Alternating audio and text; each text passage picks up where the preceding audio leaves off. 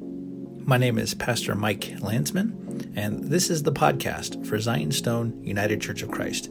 This podcast is taken from my weekly Sunday morning sermons. I pray that as you listen to them, they will be a blessing to you and strengthen you in your walk with our Lord and Savior Jesus Christ. Here's what we have for today. May the words of my mouth and the meditation of our hearts be acceptable in your sight, O Lord, our strength and our Redeemer. My sermon title this morning is Turn and Live.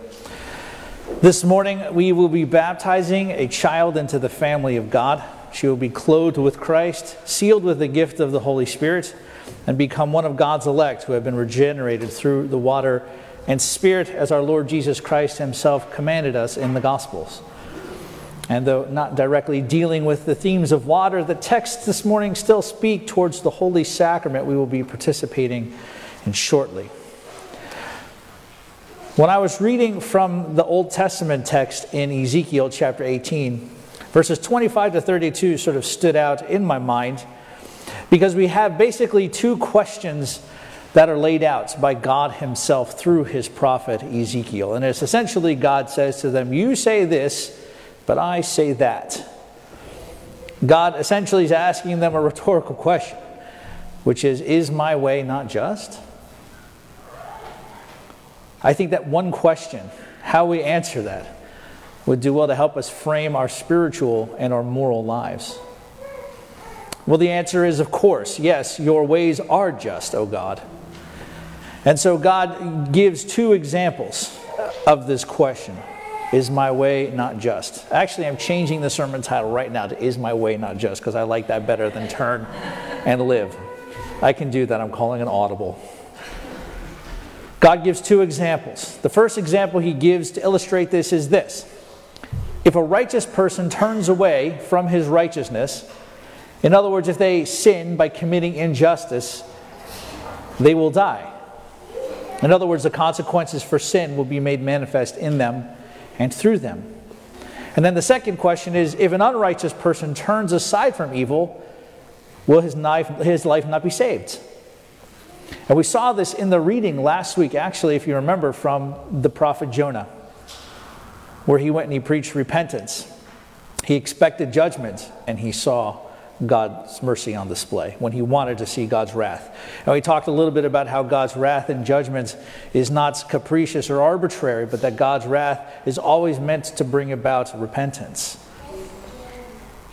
And it did. And we don't like that. And we don't like it if an unrighteous person turns aside from evil. In other words, those who turn to evil will perish, and those who turn to good, to righteousness, will live.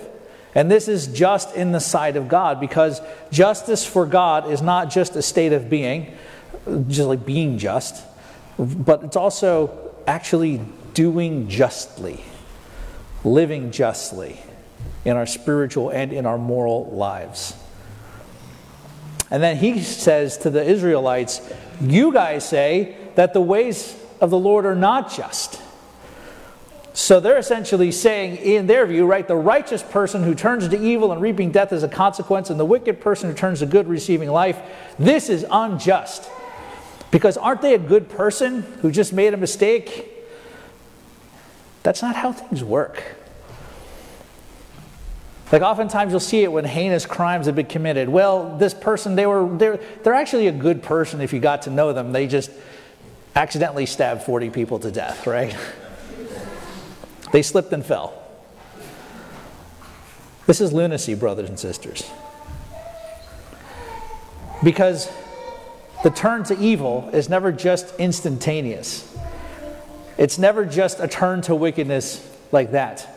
It's all of the little decisions that we make that lead up to our turning and embracing sin. This is a major problem then, and it's a major problem now. And we ask God this very same question ourselves. When God says, is my way not just? We say, no, God, your ways aren't just. Actually, our ways are just. We essentially say as a culture, as a society, just like the children of Israel, no, God, you're wrong, we're right. We get to dictate to you what we think is just, and then you need to conform yourself to how we believe. But no amount of special pleading, no amount of deconstruction of Scripture and tradition will make wicked actions an act of justice. And here's the thing we should always keep in mind. God knows better. God knows better. We think that the commands of God are meant to be a killjoy sometimes. We think that the commands of God are meant to stifle human creativity or human flourishing or human relationships. We think we know better than God. But here's the thing. God knows better than we do. God knows better than we do. And this is harsh words to his people then and to his people now, to those who think that they know what is true and what is just. Our notions of what is just and doing justly continue to conform to what culture tells us is just, instead of resting on God's word. He says, therefore I will judge you. Cast away from you, he says, all transgressions that you have committed, and make yourself a new heart and a new spirit. Why is that? Because the passage ends, I have no pleasure in the death of anyone, declares the Lord God. And we see this reflected in the parable of the sower today. One servant says, when the master says, I want you to do this, one servant says, yes, I will do what you ask, and then doesn't do it. And then the other one says, no, I'm not going to do it, but then changes his mind and goes back and does what they were told to do or asked to do. Which one does the right thing? Well, the second one does the right thing, even though he said no at the beginning. And this is framed by Jesus is meant to drive them to repentance. It's meant to drive them to repentance. And John the Baptist, right? He goes out and all the people come out to hear him. And Jesus says to the religious leaders, John the Baptist went out and he was preaching and he converted all these people and he brought them back to faith in God. And you didn't believe him. You didn't heed his warnings. So today, when we talk about baptism, this little one today is obviously not wicked. Right? Our children are not wicked. As much as they keep you up at night, maybe with screaming or crying or whatever, right? Our little children are not wicked, right? Graceland hasn't committed any sins, right? We're going to baptize her in a little bit. She hasn't committed any sins, right? The problem is being human. She, like all of us, we are all prone to sin and unable to not sin without divine grace. Like all of us, we are all subject to sin, enslaved to sin, and enslaved to death. And we all share in corruption and mortality. We naturally will think that God is unjust and that we are just. But baptism is the divine reversal of this. It's our liberation from sin. It's our liberation from death. We sang in the first hymn this morning about the symbols that we celebrate here in church. We talked about the font and the table. And it's not just a mere symbol, but it's our very real participation in the life of God. Baptism is the divine reversal of our being enslaved to sin and to death, because it's our divine cleansing from the corruption that sin has stained in every one of us. It seals us as the promise of the resurrection. It reorients our souls to God. It washes our sins away. We are regenerated in the waters of baptism by the Holy Spirit. And it's our initial act for many of us of turning away from sin. And it's a lifelong rejection of sin. And it's the embrace of what is good and true, our Lord and Savior, Jesus Christ. And our patterning of our life after him. But we must also always remember the danger. Because righteousness can be turned away from, as we heard in the reading from Ezekiel, that God's righteous people had turned from righteousness to wickedness. Right? And baptism is not a get-out-of-jail-free card, right? Or a reverse in Uno. The sacraments, we should probably take a second to talk about this. The sacraments of Holy Baptism and Holy Communion, the Eucharist, they're not magic. This is not magic tricks that we're doing here today.